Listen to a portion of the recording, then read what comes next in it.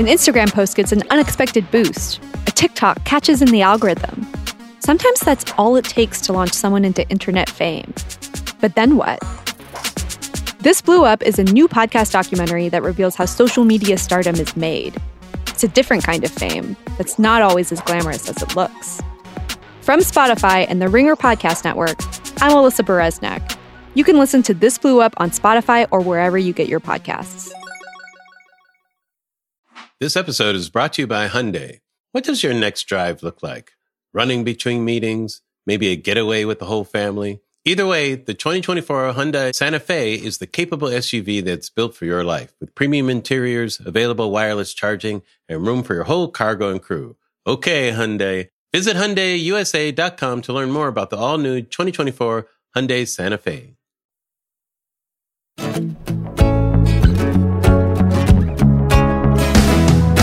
All right, everybody, welcome back. This is Larry Wilmore. You're listening to Black on the Air. So much stuff going on in the world right now. The thing that has been, right in the forefront has been this tragedy of the people in the submersible that went down to the Titanic. And we've all been, it's a horrible pun, but, holding our breath, trying to, seeing what's going on. And, we find out that it seems like they all kind of perished pretty quickly, I guess, maybe as it was descending. It's really just a sad situation. There's a lot of people chatting about it and talking about it. Some of the jokes out there I found to be really distasteful. Look, and I'm all for gallows humor, but, we didn't know what was going on with the people. There's a 19-year-old kid, some of that I found in bad taste. But, as someone who engages in a lot of gallows humor, I get where it's coming from. But other than the jokes, there's also been, and this is what has surprised me, there's been a lot of attacks on the people that have gone down, which I don't get at all. I've always been, maybe it's me, I wanted to be an astronaut when I was a kid. I've always, been an admirer of adventurous type of people and that type of thing. And I don't know if we're in a cultural class war these days. Who knows? But anyhow, someone who's a really good friend of mine, someone whose writing I've admired for years and years, and he's such a great guy. I had no idea he did one of these adventures, and he's been all over the news this past week. One of the best guys in the world, by the way. I consider him a comedy genius, and I don't think anybody will fight me on that. But he was nice enough to come on the pod and to talk about this a little bit, put in a little bit of different perspective for everybody out there, rather than kind of the soundbite kind of noise you kind of get on the news. So he's a writer for The Simpsons, a producer of The Simpsons. He's as I said, he's got a travel podcast called What Am I Doing Here, which is kind of interesting. There's an intersection with that. But Mike Reiss, welcome to Black on the Air, my friend. It's so good to have you here. What a pleasure. What a joy. Nice to see you again. It's so good to see you too. I'll give people some background. Mike Reiss and Al Jean, were not technically a comedy team anymore, I guess, but they were for years and years, and I always admired those guys. I had seen their names all over the place, but I got a chance. My first pilot that I got to write, that I got paid for to write, was with these guys. We developed a show that was a golf show. I don't know if you remember that, Mike. Yes, I remember very well. Yeah, it was it was before Tiger Woods. He was about to take off, and we were writing a show. It's kind of like The Life of Brian, if you would. It's like the guy who grew up next to Tiger Woods. Right. His name was Eagle Barnes. Yeah. That was it. He was the second best black golfer in America. Right. I don't remember much about the show, but I remember working with you guys. It was a dream. It was so much fun. It was fun. I want to say, we're right. Yeah. We had the idea. I think that we had the talent, and they said, we're going to put you with Larry Wilmore, who we've never heard of. He's coming in to help you. Yeah. And we go, who is this guy? Who's and you this start guy? Writing, and we go, oh, he's much better than us. Oh, that's hilarious. It was so good. And I go, oh, we got to up our game to work with this guy. Oh, you're very kind. And then you came to work with me on the PJs, which was the animated show. And I got to work with you guys in that capacity. And that's where I got to see Mike Reiss as the machine. This is what we used to call you, Mike. You and Mike Price, by the way, the two Mikes, and you know Mike really well too. You guys can pitch jokes with anything going on, and they're all usable and they're all great jokes. And it's like, when we're in need, it's like, oh, please save us, Mike. One of the Mikes, please save us with a good joke. The only talent I had, because I didn't know that, nobody started telling me I had this reputation until my skills were all gone. Right. And they would say, you know how good you used to be? That's hilarious. But the one thing I knew I was good at a show was I would pitch the last joke of the day, especially on PJs. It'd be 2 a.m. and you go, we just need this last joke. That's right. And I pitch the joke. Everyone would laugh. We get out of there. We come in the next day. This is not good. Well, the 2 a.m. pitches, you never know what you're going to get. You never know what you're going to get. You know, but that was it. I used to work for Gary Shandling show. The same thing. I'm the closer. I'm the guy who gets you home at night. Get us home. Yeah. Yeah. Well, your reputation was well deserved, you know, but there's this whole other side of you that we're getting to know now. You are kind of I guess adventurer might be the term. I know you and your wife, Denise, have traveled around the world a lot in the past. I remember seeing you talking about that and that type of thing. You guys have always been kind of traveler adventurers, you and your wife, right? You know, I used to work all the time. And it's funny because it's a whole phase of my life that came in after I stopped working with you. So you don't really know me exactly this way because I know me this way, which is around age 38, so 25 years ago. I decided I'm going to stop working. I've had enough of this. I remember you were like working 1 day a week, or you took like a year off or something first, right? Or something like that? No, I don't. It just looked that way because I was in development. So no, I just had enough, and I saved my money, and I was on my starter wife, and I didn't have no kids. So I go, I think I can stop, you know, as long as we don't eat or live indoors, I think we can make a go of it. And that's when Denise said, I want to travel. And we started traveling and we did all the usual things. And then it got weirder and weirder. And we wound up, I think the big turning point, we took a trip to Iran. And I said, well, you know, they're going to kill me. This is the first of many trips where I thought I would die. Wow. And I loved it. And I loved Iran so much. And the people were so nice. I go, I guess anything's fair game. And so since then, we've been to 134 countries and into both poles. And I climbed Mount Kilimanjaro. Wow. It got to the point where people were saying, oh, when they would hear about some horrible idea for a vacation, they'd send it to us. And that's how we wound up going to the Titanic. Now, were you climbed Mount Kilimanjaro? I didn't even know that.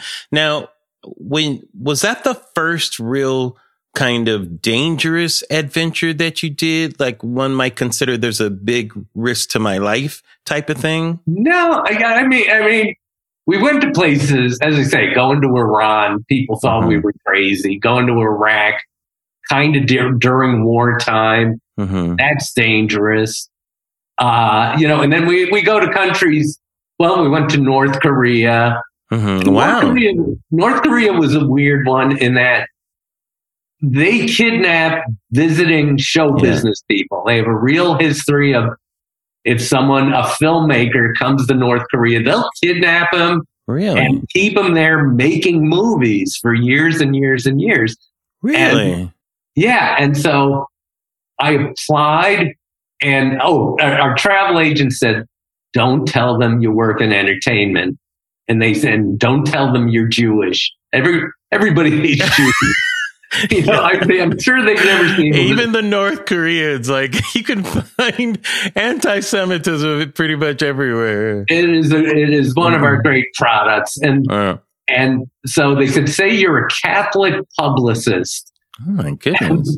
And I go, all right, I'm a Catholic publicist, and I fill out all the paperwork, and they write back and say, we know who you are, and we've checked out your credits. But you can still come as long as you don't write about it. Of course, I took the trip. I came home. I wrote about it instantly. Wow. But I realized after the trip, hey, they didn't kidnap me. They saw my work. You weren't at the Dennis Rodman level. You weren't at that level. No, they didn't. They go, all right, we saw Teen Angel. we don't need this guy. That's right. Teen Angel. I remember that. Yeah. That was another one. So let's talk about the whole Titanic thing. And before we talk about it, I just want to acknowledge, real sorry. I know you were friendly or friends with the CEO of it. What was his name? Stockton Rush. Right. Stockton Rush. He was a friend, and we knew the other guy, the French guy, PH, who also died. I knew two of those 5 people. Stockton was a real friend. I really admired him.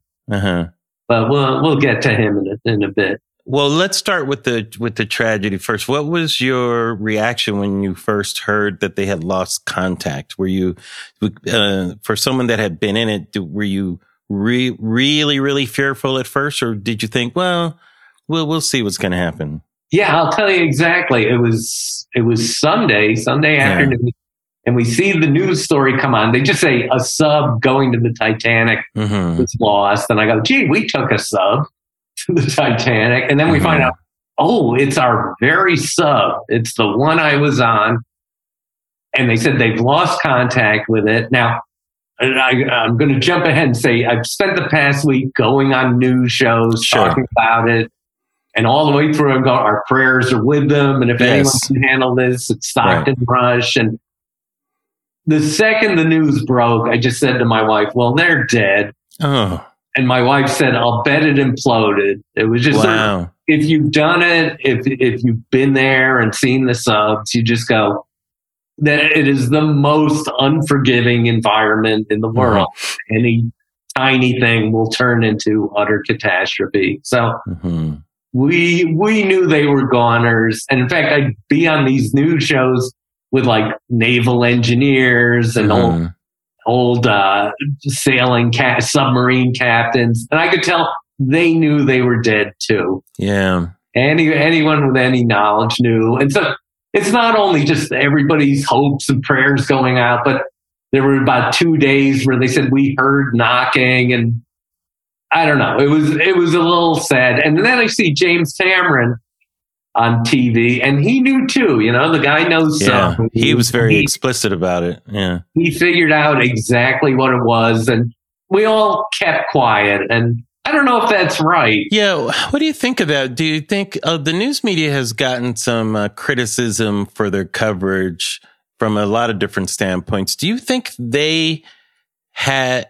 a better sense than they let on as to what happened? Did you get that sense, or do you think they're just, I don't know, throwing darts at the dartboard, just trying to figure it out? Well, I get that. It's all in hindsight now. Yeah.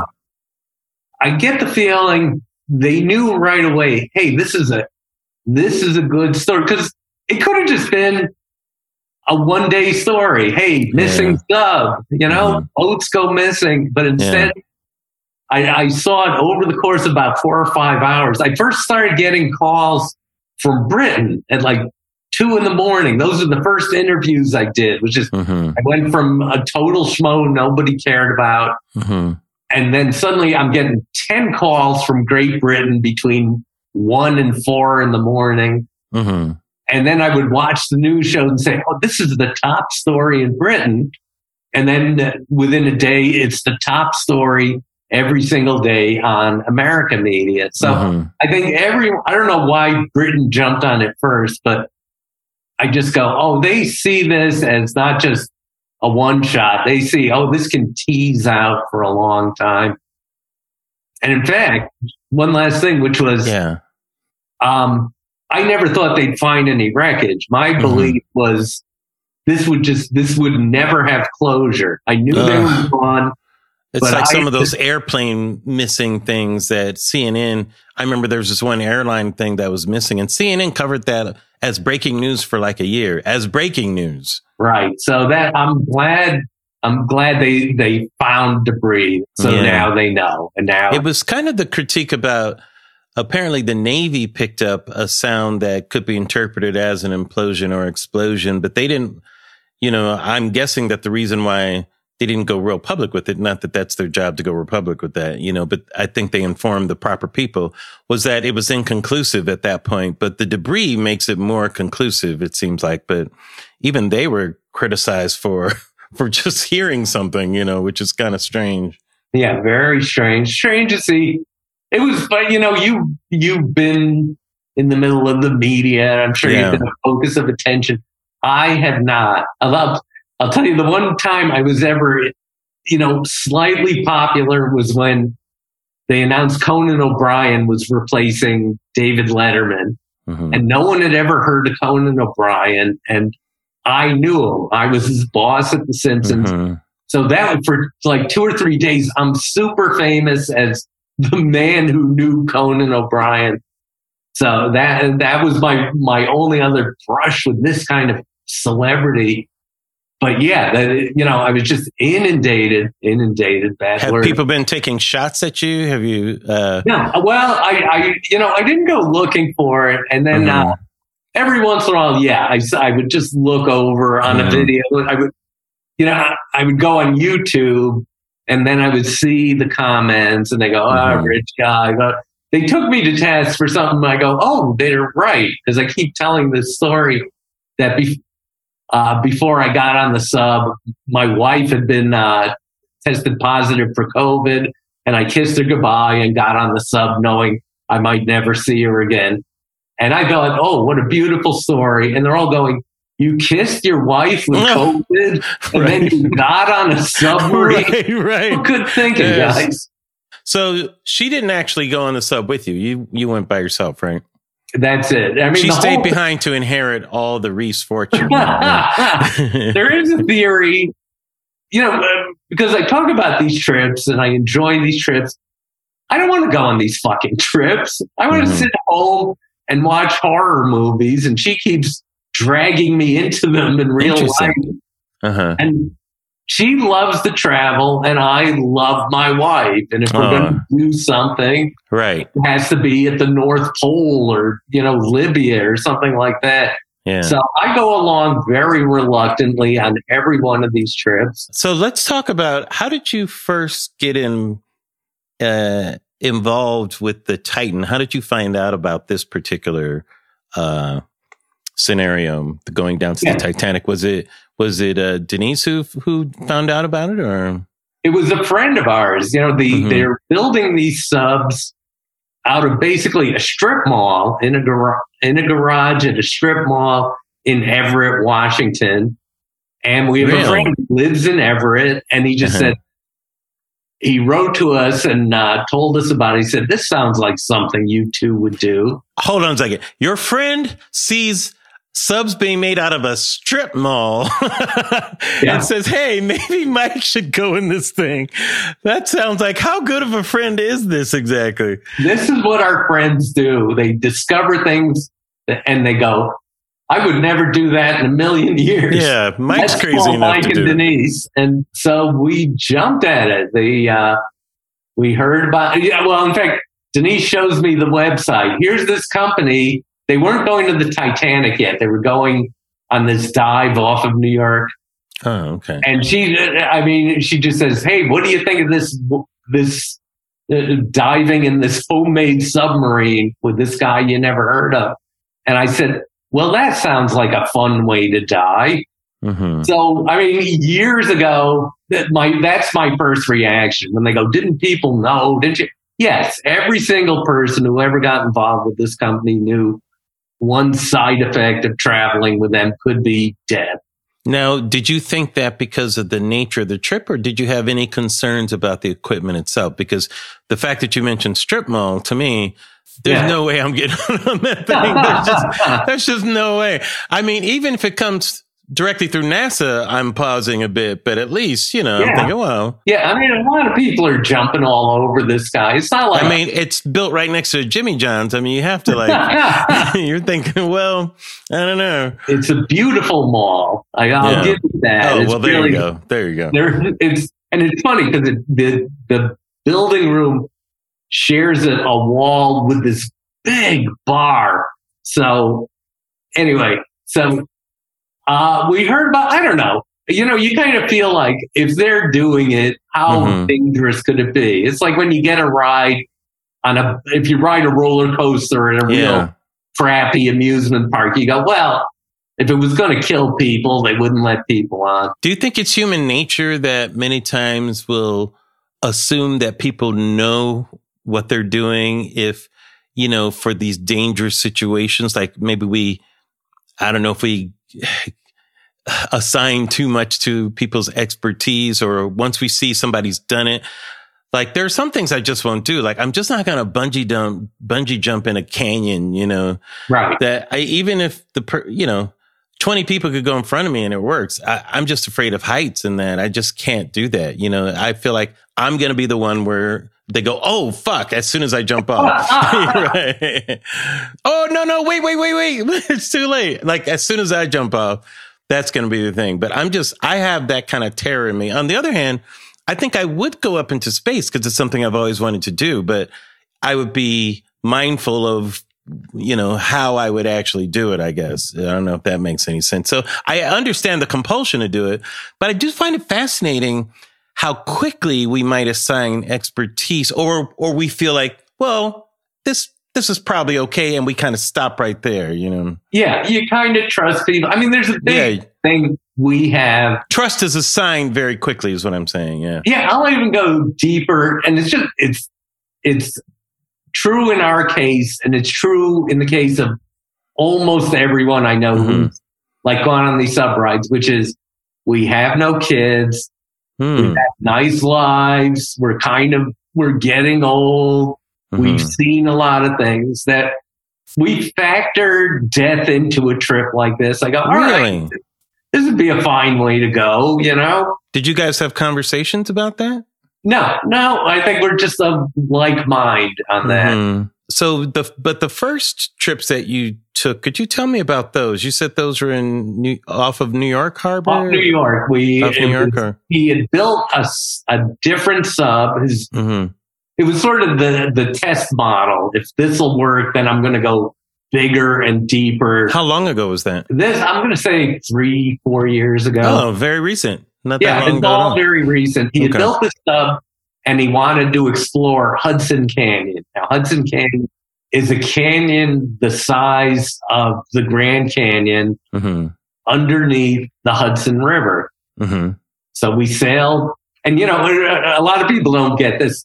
You don't just jump off a pier into the submarine and go down. You put the sub on a working class boat, like a tugboat or something, and you sail out for days to where you're going to launch the submarine. So in this case, we got on what's called a pilot boat in Staten Island. We sailed for 2 days to Hudson Canyon, and then we got in the sub and went down. We went down 1,000 feet, and we saw it, and it was beautiful, and it was like a 6-hour ride. And he comes back, and this is Stockton Rush. He was the pilot, the man. So you took the trip with him. He's in there. Right. He doesn't always pilot. And that was, I've made 4 dives with this company. That's the only time I saw him pilot. But we went down 1,000 feet, loved it. It's an otherworldly experience. And we come back, and it's when we're getting off the sub, he goes, we're the first people in history to do that. It was like, I didn't know that. So I'm the Neil Armstrong of Hudson Canyon. And so like you said, I would have been happy if 500 people had done it first, but we were the first. And then we did 2 other dives. And one of them is a pretty good story because it illustrates both sides of the coin, which was there's a U-boat. There's a sunken U-boat off the shores of New York. And we took a submarine down to see the U-boat. This is the same trip. And we get down there for half a second, and the pilot just looks at the controls and said, we got to go back. And I don't know what it was, but at the first sign of danger, they just go back. And I think anyone else, if they were hot dogs, if they were just in it for the money, they would have stayed for 10 seconds just to let us look at the U-boat. We were right there, and we didn't get to see it. We just got there and went right back up. Do you know what the cause was of having to go back? No, I know that, they talk about they lost communications with the submarine. That kept coming up. All 4 trips I took with them, they lose communication. And it sounds bad, but if you're talking on your phone and go into a tunnel, you lose communication. I think it's just built into the nature of phones and water and that kind of thing. So for the Titanic adventure, did Stockton contact you about it directly and say, "Hey, we're doing this Titanic thing now. Would you like to go?" Did pretty much. We were in touch the whole time. I mean, we knew when we were doing that he was trying to build his Titanic sub. Okay. And we were down 1,000 feet, and this Titanic, that's 13,000 feet. Wow. That's a whole different ball game. So it's a whole different sub for that. You were in a different sub doing the other one, right? Yeah. I mean, the one in New York was super cool. I mean, all his subs look like something from Star Wars. They look like TIE fighters or X-Wing fighters. But the one we did in New York, one entire wall of the submarine was a big lucite dome. The entire wall was the viewing area. The Titanic one, it was a porthole the size of a washing machine. That's all you had. And he didn't even want to do that. He just wanted to just have a bunch of cameras on the outside. Have a camera. But he just said people are going to want a porthole. And so that, that was his concession. But so that was it. A few years later, he's got the sub ready. He's tested it. There were a lot of setbacks. There was COVID was a big problem, of course, but they had a dive where they got, a test dive where they got struck by lightning. There was a test dive where they got stuck in the sub for 26 hours. Whoa. Yeah, it was funny. He had, just to show you his safety thing, he, when we were on the boat taking us out to the Titanic, he decided to show us a little PowerPoint of everything they'd gone through to show us let us know, here's the problems we had. They couldn't even get the PowerPoint working. No. Here are some of the issues we've had. Sorry, this is another issue. We can't get this working. As long as this Titanic submarine isn't more complicated than PowerPoint, we're fine. So, was there any type of training? How much before you went down did they explain maybe what your role is, or any type of if you're involved in any type of rescue situation? What sort of things did they cover ahead of time in those areas? There was nothing. Really? Because in a bad situation, there'd be nothing to do. The other thing about that is there's 5 people on a sub. That's all they can fit is 5. You have your pilot, you have a science officer, because they were always doing science. There was always a legitimate educational purpose to this thing. So it was a pilot, a science officer who was also a pilot, and 3 passengers. So, 40% of the passengers are pilots. So how much extra training do you need? So I'll tell you, when we took the Titanic dive, though, we just to jump to the middle of the story, we get down to the bottom and we don't know where we are. We know we're 500 yards away from the Titanic, but you can only see like 30 feet in front of you. So we know that the Titanic, the biggest thing in the world, is down there somewhere, but we don't know where. And so the pilots are just yelling out orders. Okay, you go on the laptop, do this. You check the maps. The science officer is radioing the surface, and he goes, "Mike," I go, "This is my vacation." It was a real dick. Everyone staffed together as a crew, and I go, "I can't really help. I'm ballast here." So that's so terrible. Now, was your wife, did she initially want to go on this and she got sick? Is that what happened? That was it. We okay. Because it sounds like a bait and switch a little bit, Hey, I want to go on the Titanic. You know what? You go.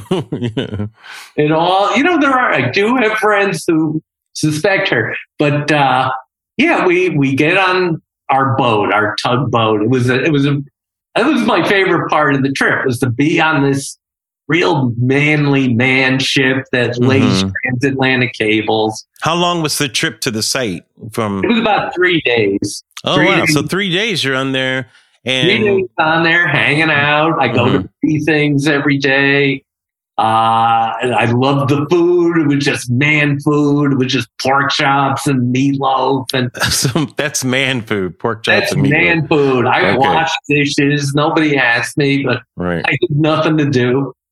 So, and then we finally get over the Titanic, and this is our moment. And of course, that was it. They give us COVID tests right before we get on, and she tested positive. Now it's 2 years into COVID. That's crazy. We've been to 34 countries. When people thought you couldn't travel at all, we'd been to 34 countries. She had no problem.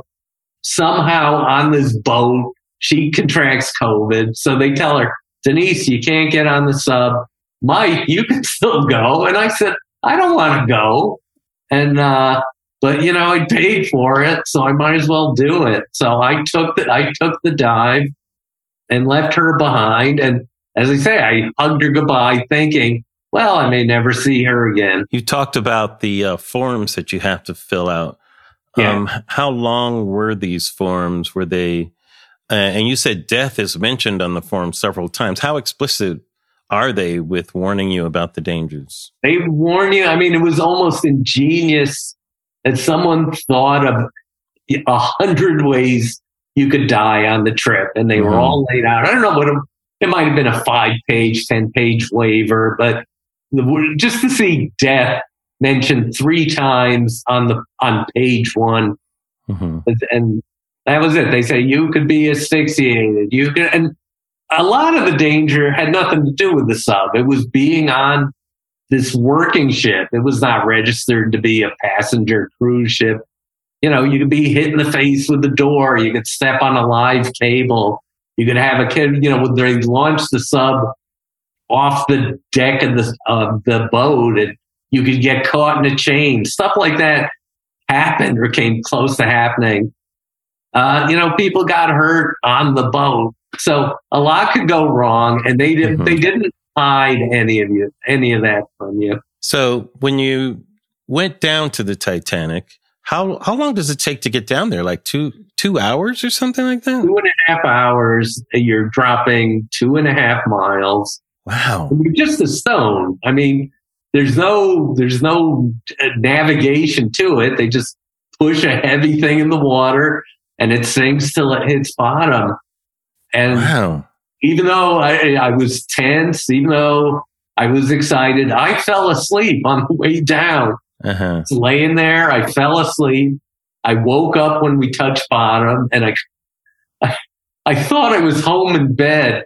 And then, oh wait, this is my home. I'm in the tube under 2 miles of water. So what was it like actually viewing the Titanic? What was that like?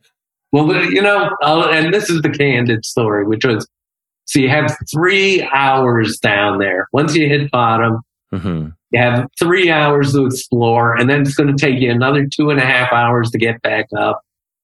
And the only limitation has nothing to do with oxygen or food. It's just, you have to get back up during daylight so the ship can find you and bring you aboard. So you leave early in the morning or that type of thing? Yeah, you left very early. And, mind you, probably 70% of their planned launches just get aborted before they even go. Because if the seas are bad, if the weather's bad, they just don't go. And in fact, there was a woman on the boat with us who finally got to make a dive, who'd been trying to do it for 14 years. And yeah. But so that's the point. You have 3 hours at the bottom. We spent 2.5 hours just trying to find the Titanic. And finally, really, with 20 minutes to go, they said, oh, it just popped into view. You couldn't see it.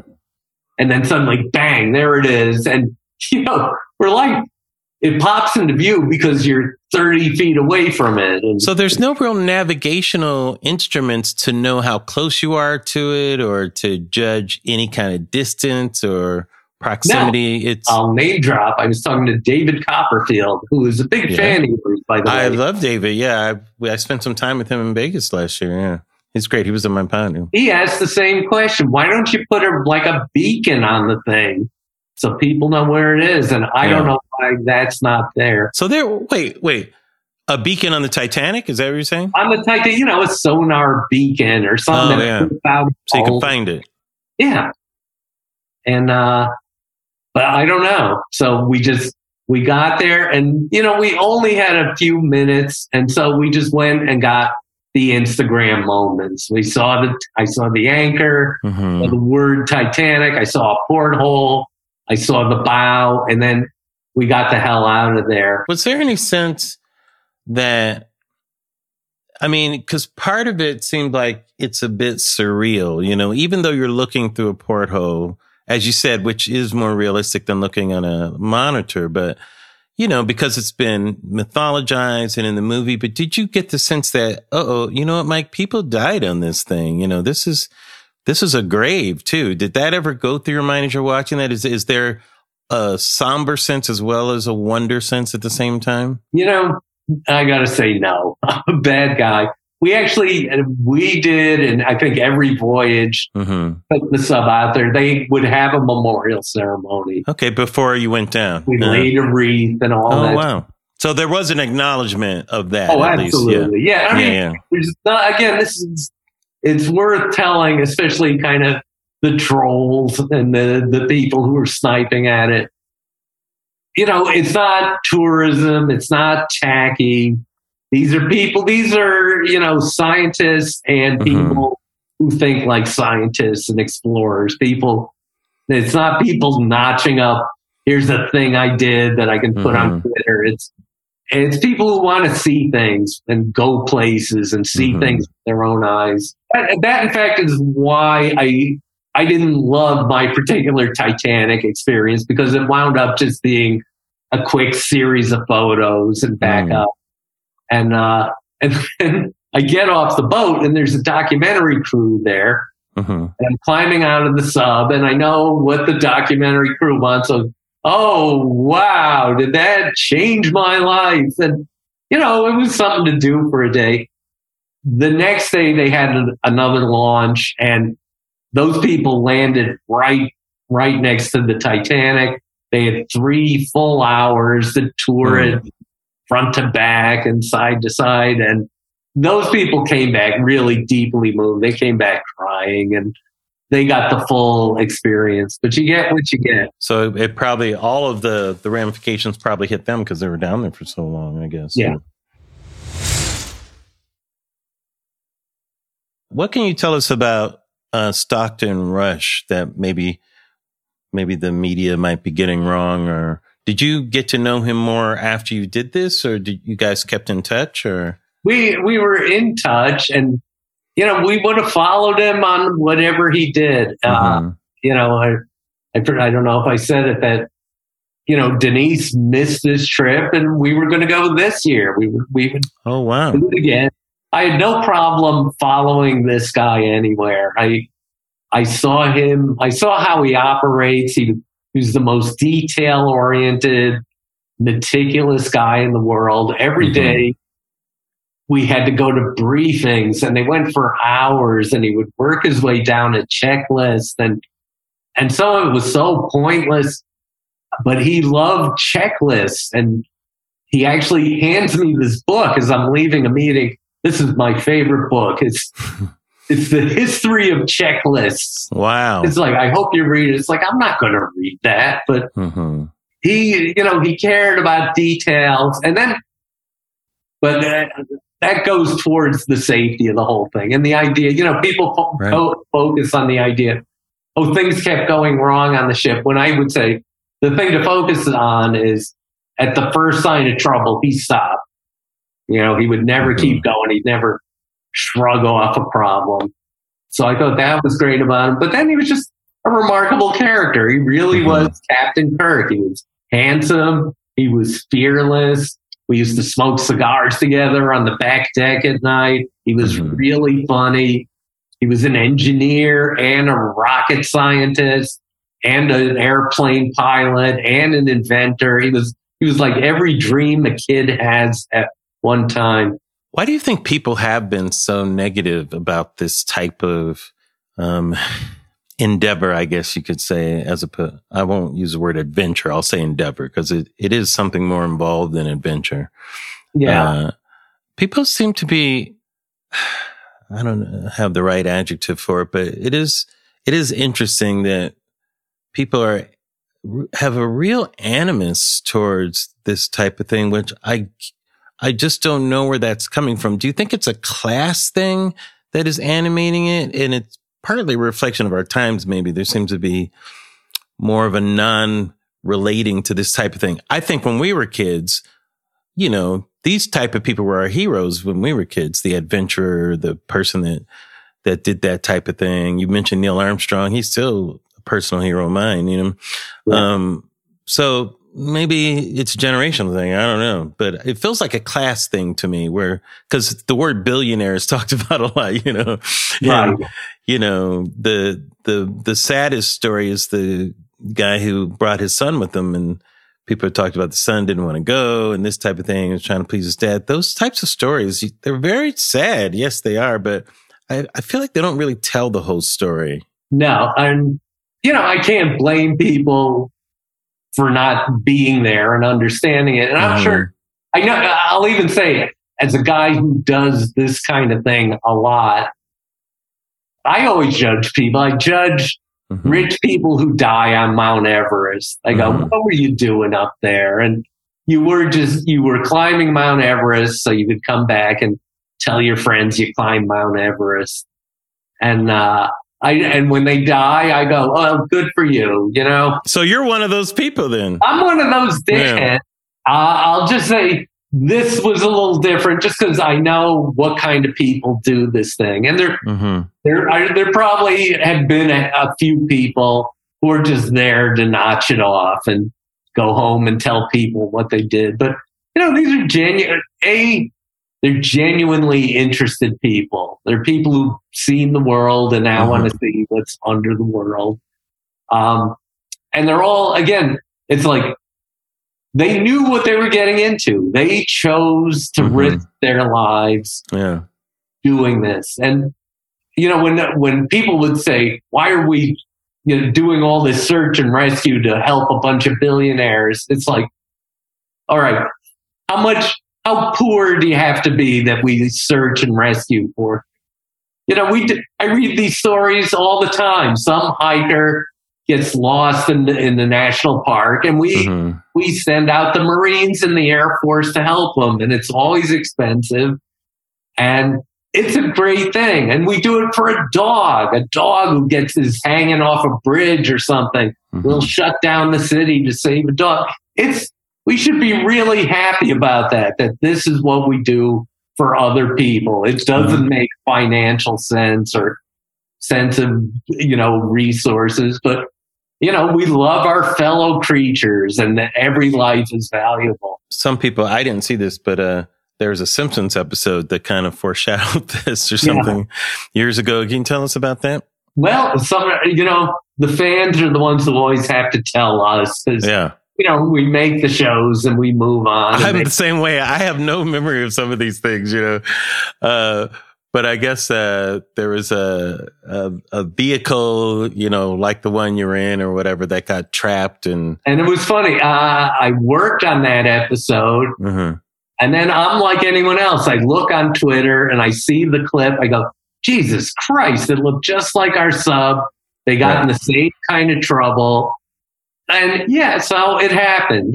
These things happen because we do a lot of research on Simpsons, and our art department works hard to get it right and get the look of what a modern sub looks like. So you're saying that you guys in The Simpsons are not witches. That's what you're trying to say. We are not.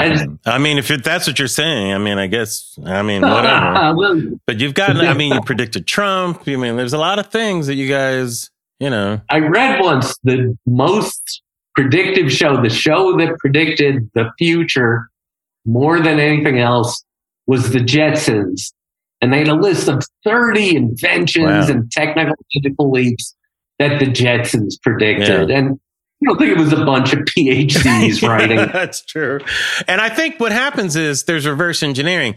They do those things on those shows, and then people are influenced by the things on those shows, like with Star Trek, like the communicator. Yeah, it'd be great to have a phone like the thing on Star Trek. So it's not so much they're predicting it. I think the people who come later are influenced by what they saw, too. You know? There's that. Yeah, that for sure. The other thing is a lot of comedy is just taking what's real and going one step beyond. And that's a joke at the time. And then sooner or later, society goes that way. And the example I use is the very first commercial parody on the very first Saturday Night Live was for a 3-bladed razor. That's right.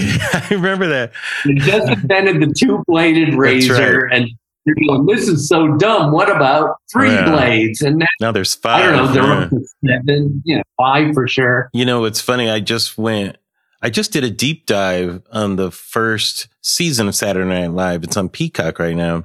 And I just I just watched every episode again, and there was so much I had forgotten, because you only remember some of the highlights of it. The show was pretty spotty, but the musical guests were amazing during that first year, and this is kind of a side issue here and everything, but it was interesting to, knowing, because, I was very influenced by Saturday Night Live. I'm a teenager at the time, and just seeing people pop for the first time and us knowing now what was going to happen to them was really fascinating. Yeah. I remember they reran, I guess when George Carlin died, they reran the first episode because he was the host. Yeah.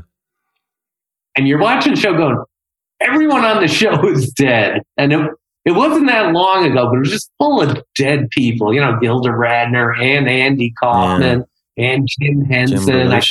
It was super shocking. But again, it's just a coincidence. If they weren't all dead, we wouldn't have noticed. Leave it to Mike to make it a bright back.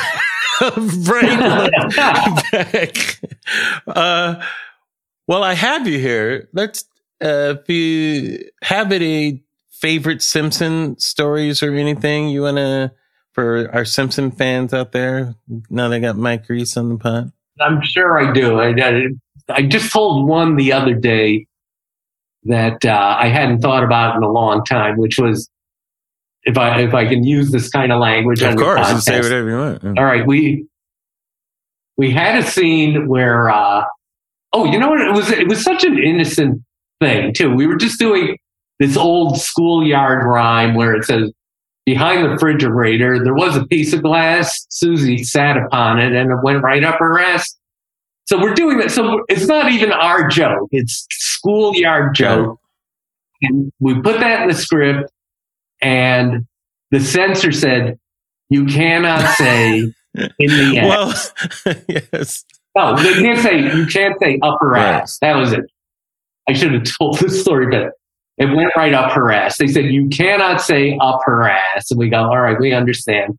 They said, please change it to in her ass. Oh my God. Yeah. So we go, okay, I guess that's that. It's so much worse. But so we changed it to in her ass. So the next week we had another ass joke to do. And we changed it. So we said blah, blah, blah. And he should shove it right in his ass. And we get the note from the censor. Please change in his ass to up his ass. No way. Yeah. And that was it. And I remember we actually talked about this at the PJs, which was the word ass had just become permitted. Right. Fox had just decided you can say ass. You can only say it one time a week. Yeah. And it was like, what a gift, a free joke. Ass is always funny. And then there was one episode where we had two asses, an ass joke in Act 1, an ass joke in Act 3. And we could not decide which one we were going to do. Such a dilemma, such a writing room dilemma. Where are you going to cut the ass joke? So we put it to a vote, and the vote was a tie. This is how democracy works. So finally we said, we'll use Act 1 ass this week. Mm-hmm. And then when the show reruns in the summer, we'll do the other ass. ass. Very 3 ass. Solomonic decision. Yeah. About 6 months later, Fox comes out with a show with Bobcat Goldthwait called Bob's Big Ass Show. It was a game show. The name ass was on screen 30 minutes a week.